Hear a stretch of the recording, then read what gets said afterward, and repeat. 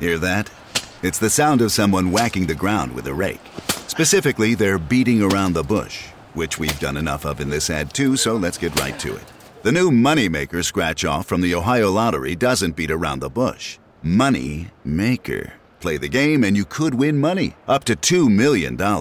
With more than $88 million in prizes, ranging from $50 to $500, Moneymaker cuts right to the cash. Lottery players are subject to Ohio laws and commission regulations. Play responsibly.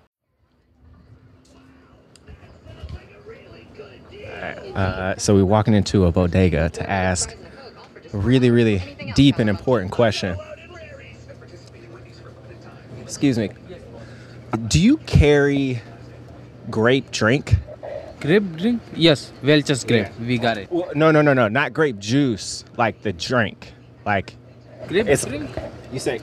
I'm sorry? No, we carry only juice, grape juice. Nigga, what the fuck is juice? I want some grape drink, baby. It's purple.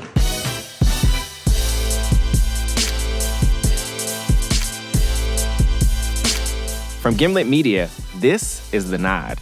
I'm Eric Eddings. And I am Brittany Luce. Okay, Brittany, do you remember the classic Dave Chappelle drink and juice spit? Yeah, everybody remembers that. So in that bit, he starts off talking about how, like, white people try to make fun of black people because they love, like, watermelon and chicken. But then he goes into... You make fun of somebody for, like, those are two of the best foods. Exactly. Whatever. And so then he talks about how, you know, he was, like, hanging out with white people. Well, one, he's studying white people.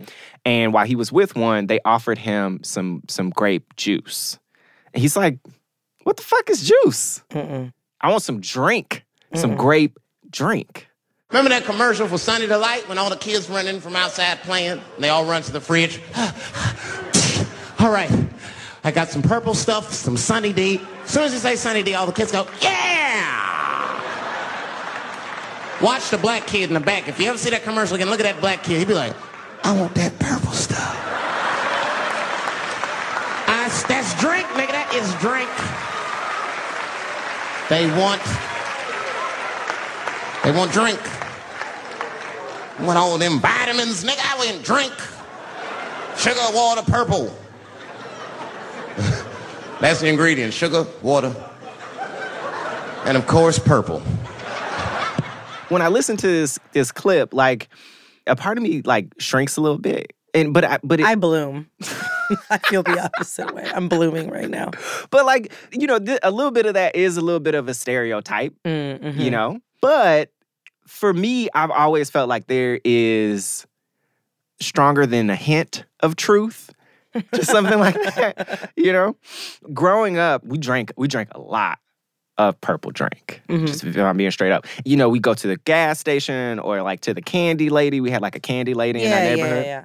Oh, in your neighborhood? I only had one in my church. So we would go to the candy lady and she would sell, like, the hugs. Yes. I think my mom, like, had a thing against me drinking soda. This is so 90s. She had a thing against me drinking soda, but for some reason, I was allowed to, like, get little hugs. Like, we didn't call them that. It was, like, something else. I can't think of what. Like quarter water? Quarter water, yeah. And it, like, came in a little plastic thing with the foil top. Yeah. That was supposed to imitate either, like a barrel. Yeah, it was like a barrel. Because that's a thing like you drink liquids from. Exactly, as a child. But yeah, no, that was like the healthy alternative to me getting like soda. Which is amazing because it's not the healthy alternative. No, it's not. And like a part of me feels like kind of weird about that because like sugary sodas are like marketed to black folks. Like it does happen. Yeah. But they're also good. They're delicious. They're very tasty. And like grape or purple specifically was always like my favorite flavor. Like I actually still love grape flavor. I believe that. Actually, the other day, I happened to get like a craving for something purple, you know? I just need a little fix. Sometimes it's better than like coffee, like a midday coffee. Oh, okay. Where did you go? Well, that's the thing. I'm like, but we work near a Whole Foods, so Yeah. I got questions. Well, yes, it turns out it's really hard to find hugs in the very nice, very white part of Brooklyn where our offices are. So that's actually what you heard at the top of the show, my unsuccessful attempt to find purple stuff at our neighborhood bodega. And I actually went there with Chindarai Kumanika, He is hosting an upcoming Gimlet podcast. Yes. And even though we were unable to find the liquid gold we were looking for, the trip, it wasn't a total bust because during our walk, we were able to compare notes on our respective grape drink experiences. And Chenjerai told me that he had also seen the power of the purple stuff. When I was in Philly and I worked in this bodega and I saw, like almost all of our clientele were black. It was a black neighborhood at 21st and Fitzwater when that was still a black neighborhood because it's not anymore.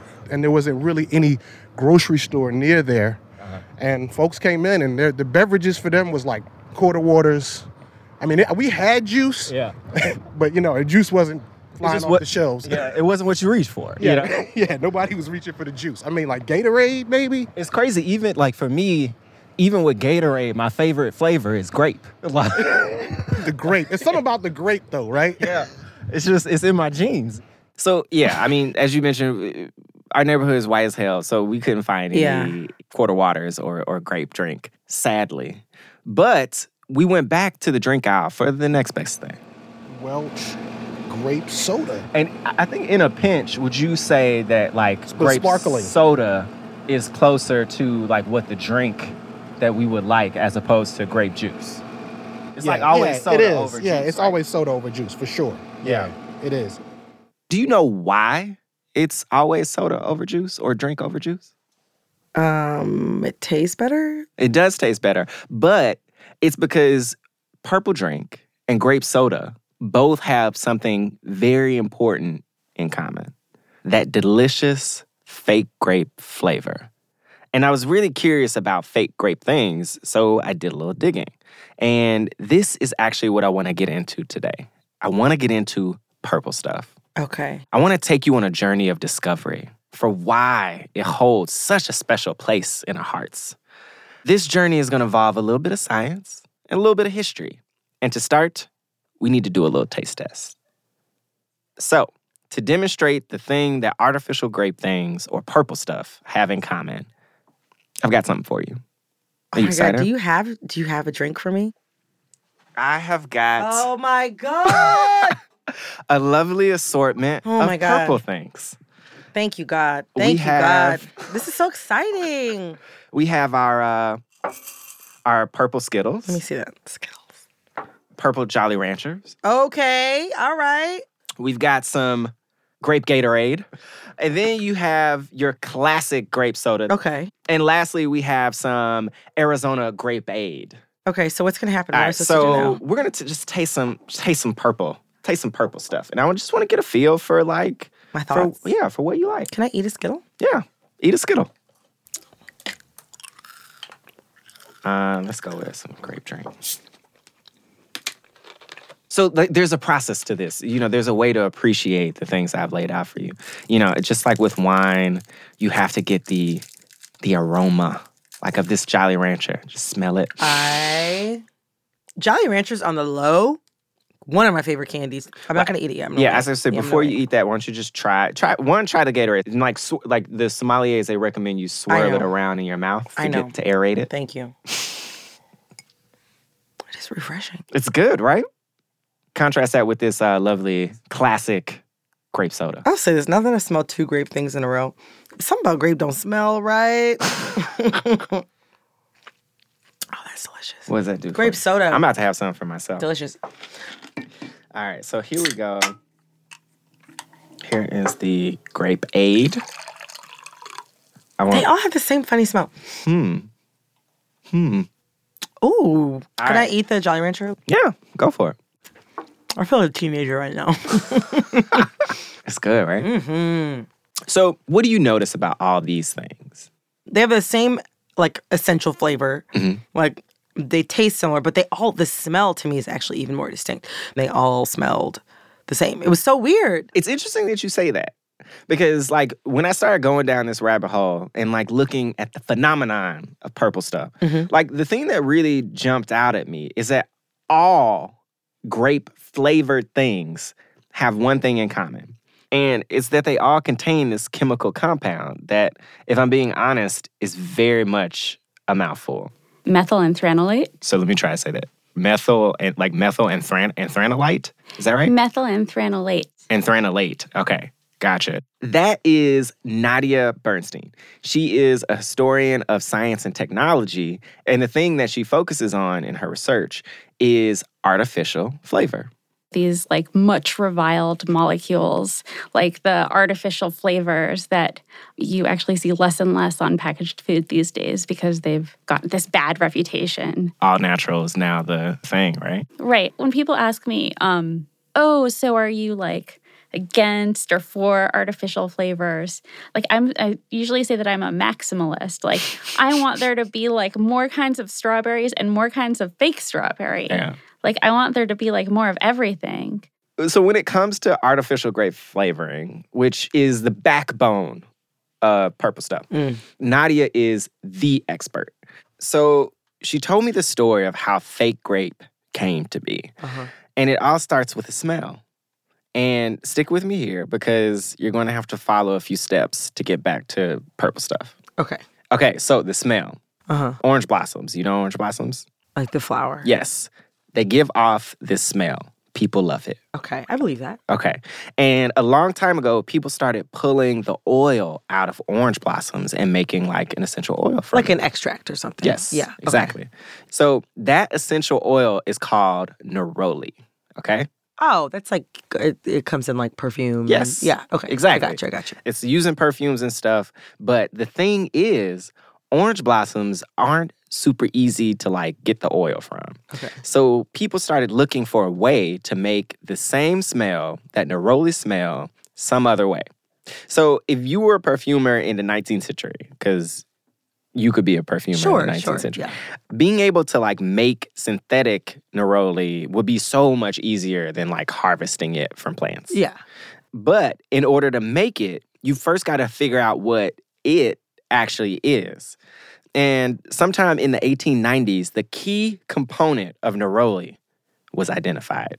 So somewhere in Europe, an essential oil firm which sells neroli to like perfumers and makes perfume itself, analyzes neroli and finds out that a lot of neroli is actually this chemical methylanthranilate. So they synthesize it basically from byproducts of the main fuel source of industrialization, which is in the 19th century coal. Wait, so okay, sorry, and feel like just help me break this down because I'm Sure.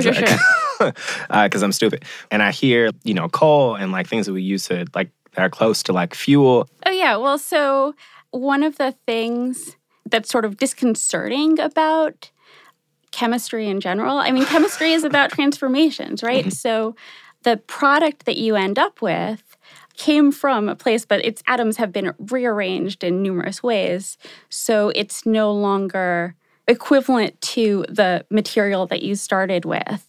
It literally becomes a different thing. So while it starts out as coal, like functionally what you end up with is a diamond. No, it's not a diamond in this particular case. It is a thing that is edible. Okay, so basically what you've told me is that the essential oil that comes from orange blossoms is called neroli, and neroli is made up of this chemical compound called methylanthranilate. And 100 years ago, some people figured out how to synthesize methylanthranilate from other things. Yes, but that doesn't actually explain how you go from methylanthranilate to our grape stuff. Right. And that all starts with this one flavor manufacturing company. In my journeys through the archives, I found this really interesting story about the history of a company called Hurdy Peck, which was a major beverage flavor manufacturer. So this is like a PepsiCo or Coca-Cola before. Oh no! So flavor companies are usually we know PepsiCo, we know Coca-Cola, we know Frito-Lay and General Mills, right? But the companies that make flavors, even though they're so important to the taste of the things that we eat, most of us don't know their names. So the major ones now are Givaudan, Firmenich, International Flavors and Fragrances. Yeah, none of these ring a bell. Right, totally. And so Hurdy Peck was one of these companies back in the beginning of the 20th century. So Hurdy Peck's founder was this guy named Gilbert Hurdy. And Gilbert Hurdy was kind of like a creep. You'll understand why in like 1 second.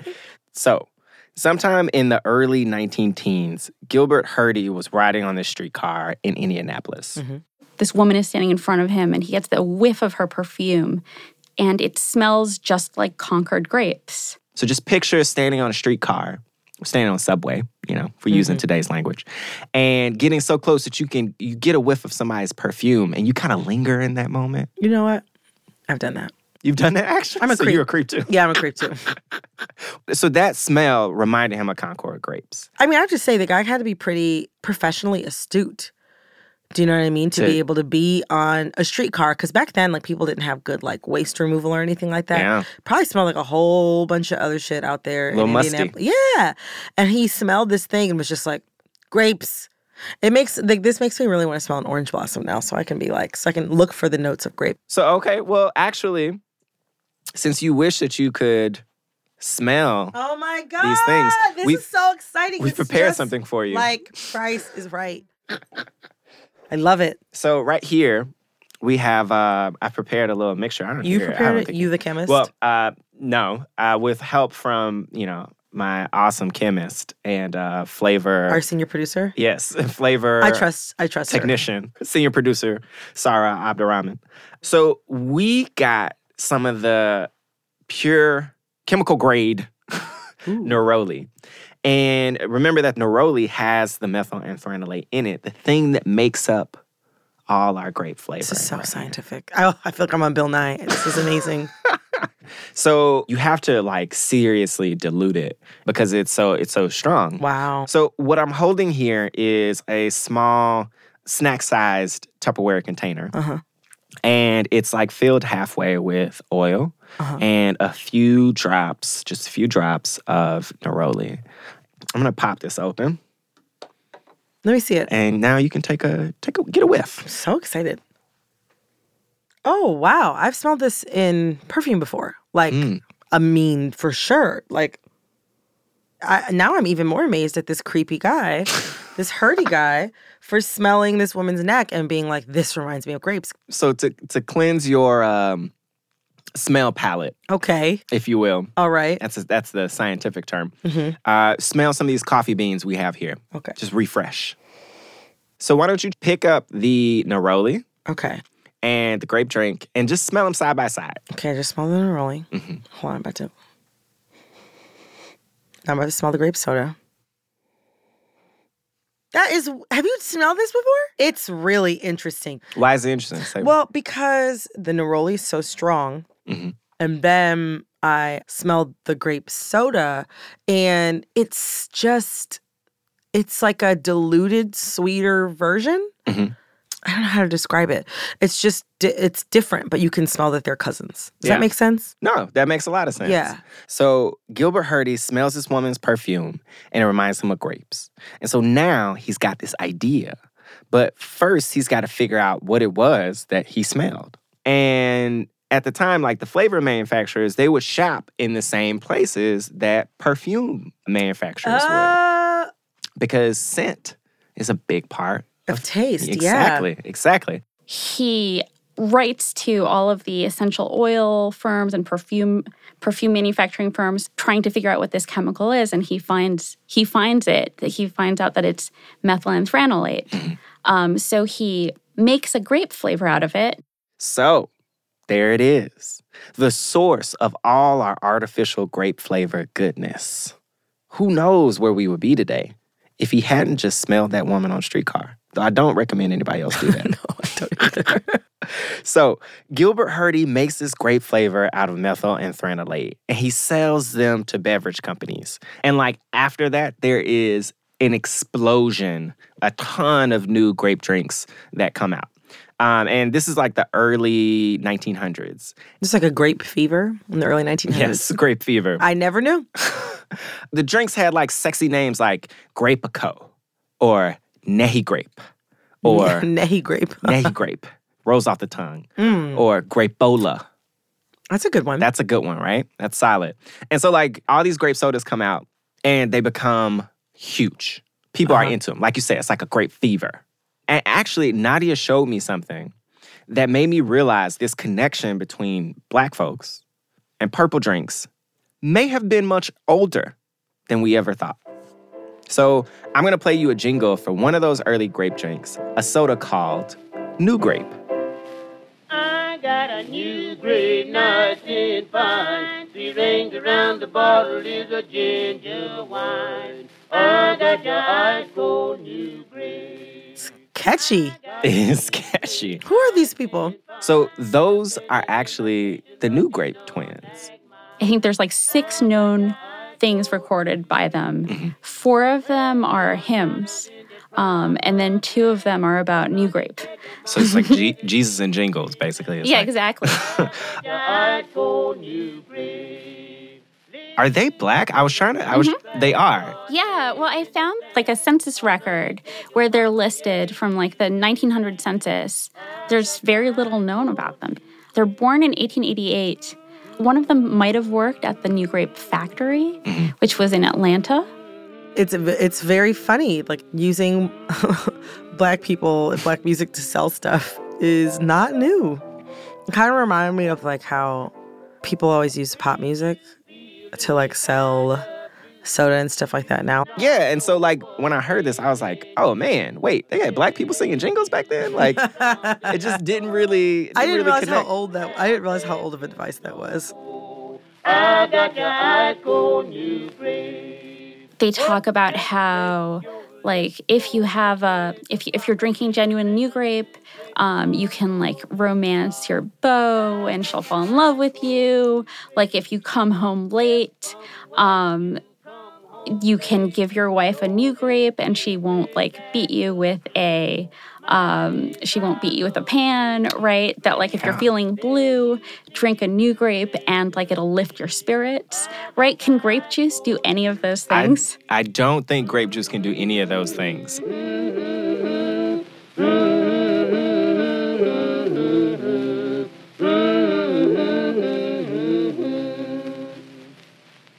So I guess all the things we're like built, like we're hinting around all this out. I'm trying to get a handle on like grape drinks or grape, sodas, like artificially grape flavored beverages, like their popularity. And like speaking like Black folks specifically, like I grew up, grape was my favorite flavor. Jolly Ranchers, other types of candy, Skittles. But especially when it came to drink. And it wasn't just me. I'm not just this like grape freak, but like everybody seemed to be really into grape drink. Yeah. And I'm just curious, is there anything that like might hint at the popularity of that for like the Black community? Yeah. Well, if I were to speculate, a lot of these grape sodas originate in the South, right? In the 19-teens and 1920s. Like New Grape is in Atlanta. Nehi Grape is also in Georgia. Grape-A-Co, right, was in New Orleans and then Birmingham, Alabama. So I would say that it's like, if you think about African-American culture, like as being kind of like defined in a sense by this like diaspora from the South, right, to northern cities, then this is like one of the things that you carry with you, right, that is something that seems to come from a particular place, but yet is also available nationally. Like, and that's kind of like one of the strange comforts of industrialized food. Yeah, I mean, that makes a lot of sense. As people like migrate throughout the country, you take your grape drink with you. Like, you take your grape soda with you. That is like kind of heartwarming in a way.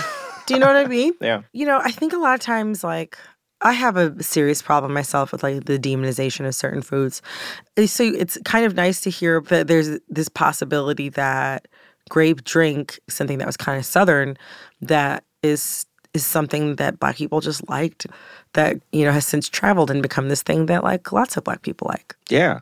You hear about the Great Migration and you just hear like, there was no opportunity in the South. Yeah. So, hundreds of thousands of Black people, like, trek to all these different cities like Chicago and New York or whatever. But, like, there's not really a lot of talk about the traditions that they took with them, Folks like different things. And if they were moving to a new area, like, they wanted the same things that they liked when they were at home. Yeah. It made a lot of sense that, like, Yeah, you know, when I like lived in the South, I was really into grape soda. And, you know, once I got to Detroit, guess what? I'm still really into grape soda. Yeah. And I want some of that. Learning all this, it makes you feel better about like what people will often shame. It's nice. It is nice. It makes me feel now for that little boy in the Sunny D commercial that Dave Chappelle was talking about. He's just in another one of us in the great line of history carrying the torch forward. We saw that purple stuff. Yeah. And went, ooh. It was deep. Like he felt it deep. He was tapping into the ancestors. Right? Exactly. What that make your lips go flippy to flopper when you drink a new grape? You don't know when to stop. I got your ice cold new grape. I thought you said grape migration. We should just You should call the episode this that. Is what we should call the grape episode. migration. But don't do that because then it gives it away. Oh, right. Damn, that's good though.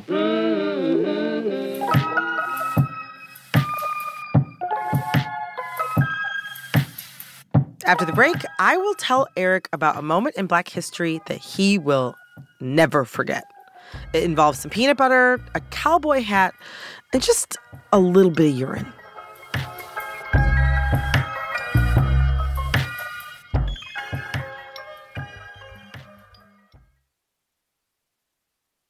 Welcome back. Welcome back. Eric, Yes. do you know what it's time for? Oh, yes. Yes, I do. Peanut butter history. George Washington Carver was the wizard of the soil. Using science, he helped feed the peoples of the world. George Washington Carver was the most well-known African American of his day.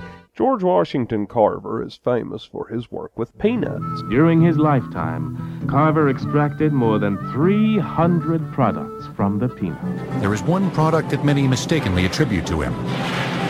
Peanut butter. Peanut butter.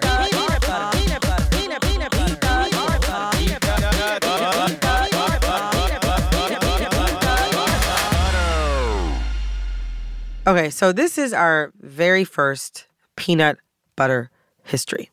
Eric, explain to the people what it's all about. Peanut butter history is our loving tribute to George Washington Carver, and our not loving tribute to the fact that he is basically the only Black person who ever gets talked about when it comes to Black history. So, peanut butter history is our attempt to balance things out, to even out the scales. So I'm going to pick someone just as important as George Washington Carver, and I'm going to tell one of my favorite stories about them in 4 minutes or less.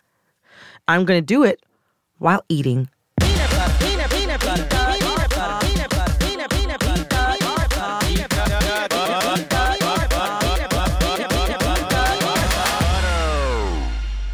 Okay, so today I am eating spoonfuls of peanut butter, and like not like, you know, the organic kind. Of course not. No, not that. I'm having like the, you know, the kind that's like full of like sugar and palm oil and salt. All right, so my first peanut butter history pick is Florence Kennedy. All right, well, go ahead and grab a nice big spoonful. Okay, so I'm opening up the jar. There we go. Okay. So mix that up. All right. Okay, and I am going to swallow. This is already so daunting. I'm going to swallow my first spoonful, okay? That's ooh. Okay. Oh my God. I've got this timer ready. Ready? Okay. Set. Go. Okay, so Florence Kennedy was a Black feminist activist.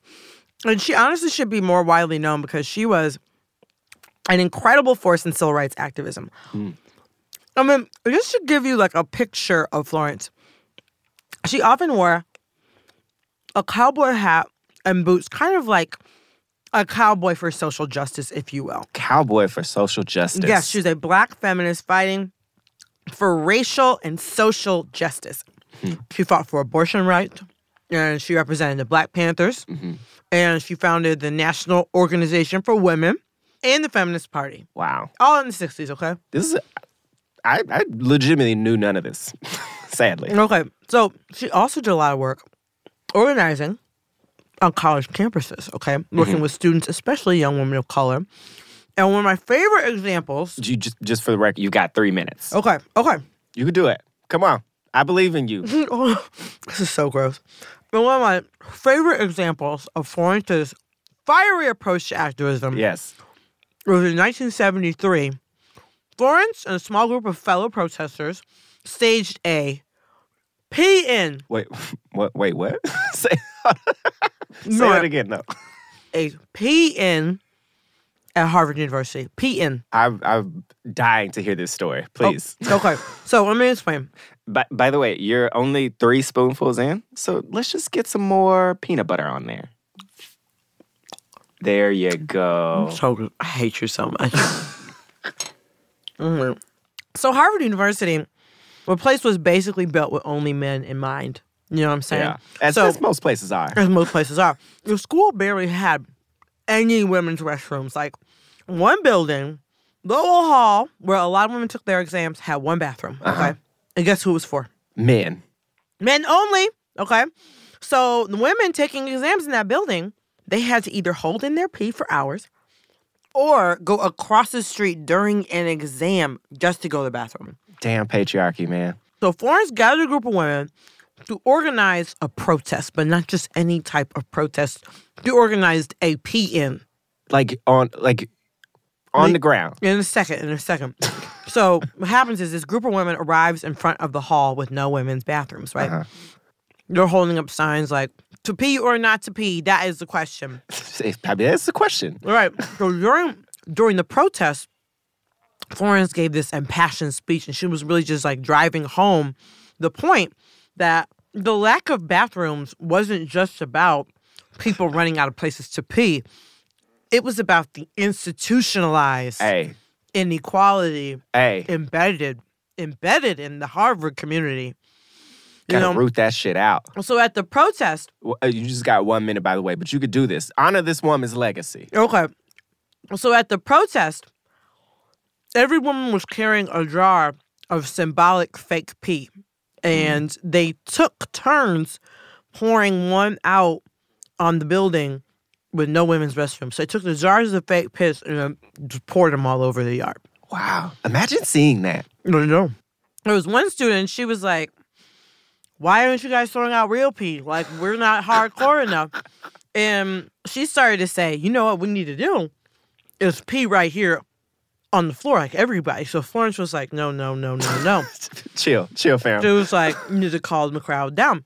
So she sent a message straight to the dean of Harvard. She said, look, if Harvard didn't open the bathroom for the women in that building next year, she and the girls were going to come back to do the real thing. I mean, hey. I love this woman. You know what I'm saying? She knows how to organize, and she definitely knew how to protest. She does. I also got to say, you made it in time by literally by a hair. Anything else you want to throw out there for Florence? You can say it if you take another spoonful. Just one. You're almost there. Might as well. I got one more thing. Let's go. So I think that this quote from Florence herself just really sums up the type of person that she was. I'm just a loudmouth, middle-aged colored lady with a fused spine and 3 feet of intestine missing. And a lot of people think I'm crazy. And maybe you do too. But I never stopped to wonder why I'm not like other people. The mystery to me is why more people aren't like me. Wow. Florence Kennedy. Your delivery of that quote alone honors her memory so much. What can I say? Your mouth also looks disgusting. It feels worse. So, on that note, Florence Kennedy. Yes. Welcome to the Peanut Butter Pantheon. Oh, yes. Boom, boom, boom, peanut butter, peanut butter, peanut butter, peanut butter, peanut butter, peanut butter, peanut butter.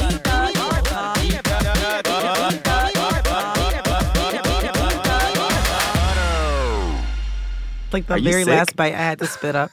I don't feel right.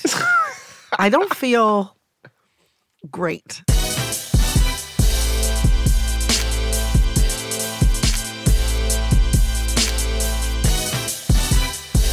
The Knot is produced by me, Brittany Luce, with Eric Eddings, Kate Parkinson Morgan, and James T. Green. Our senior producer is Sarah Abdurrahman. We are edited by Annie Rose Strasser with editing help this week from Blythe Terrell. Engineering from Cedric Wilson and Haley Shaw. Our theme music is by Khalid B. Additional music in the show by Haley Shaw and Talkstar. Thanks to Chendraya Kumanyika for joining me on my quest for Purple Drink. The trailer for Chendraya's new Gimlet show, Uncivil, just dropped. Go check it out. Seriously, it's really good. Look for Uncivil on Apple Podcasts or wherever you listen. We're going to be off next week to report some new shows for you, but you should still come back to the feed in case we drop some bonus stuff. I don't know.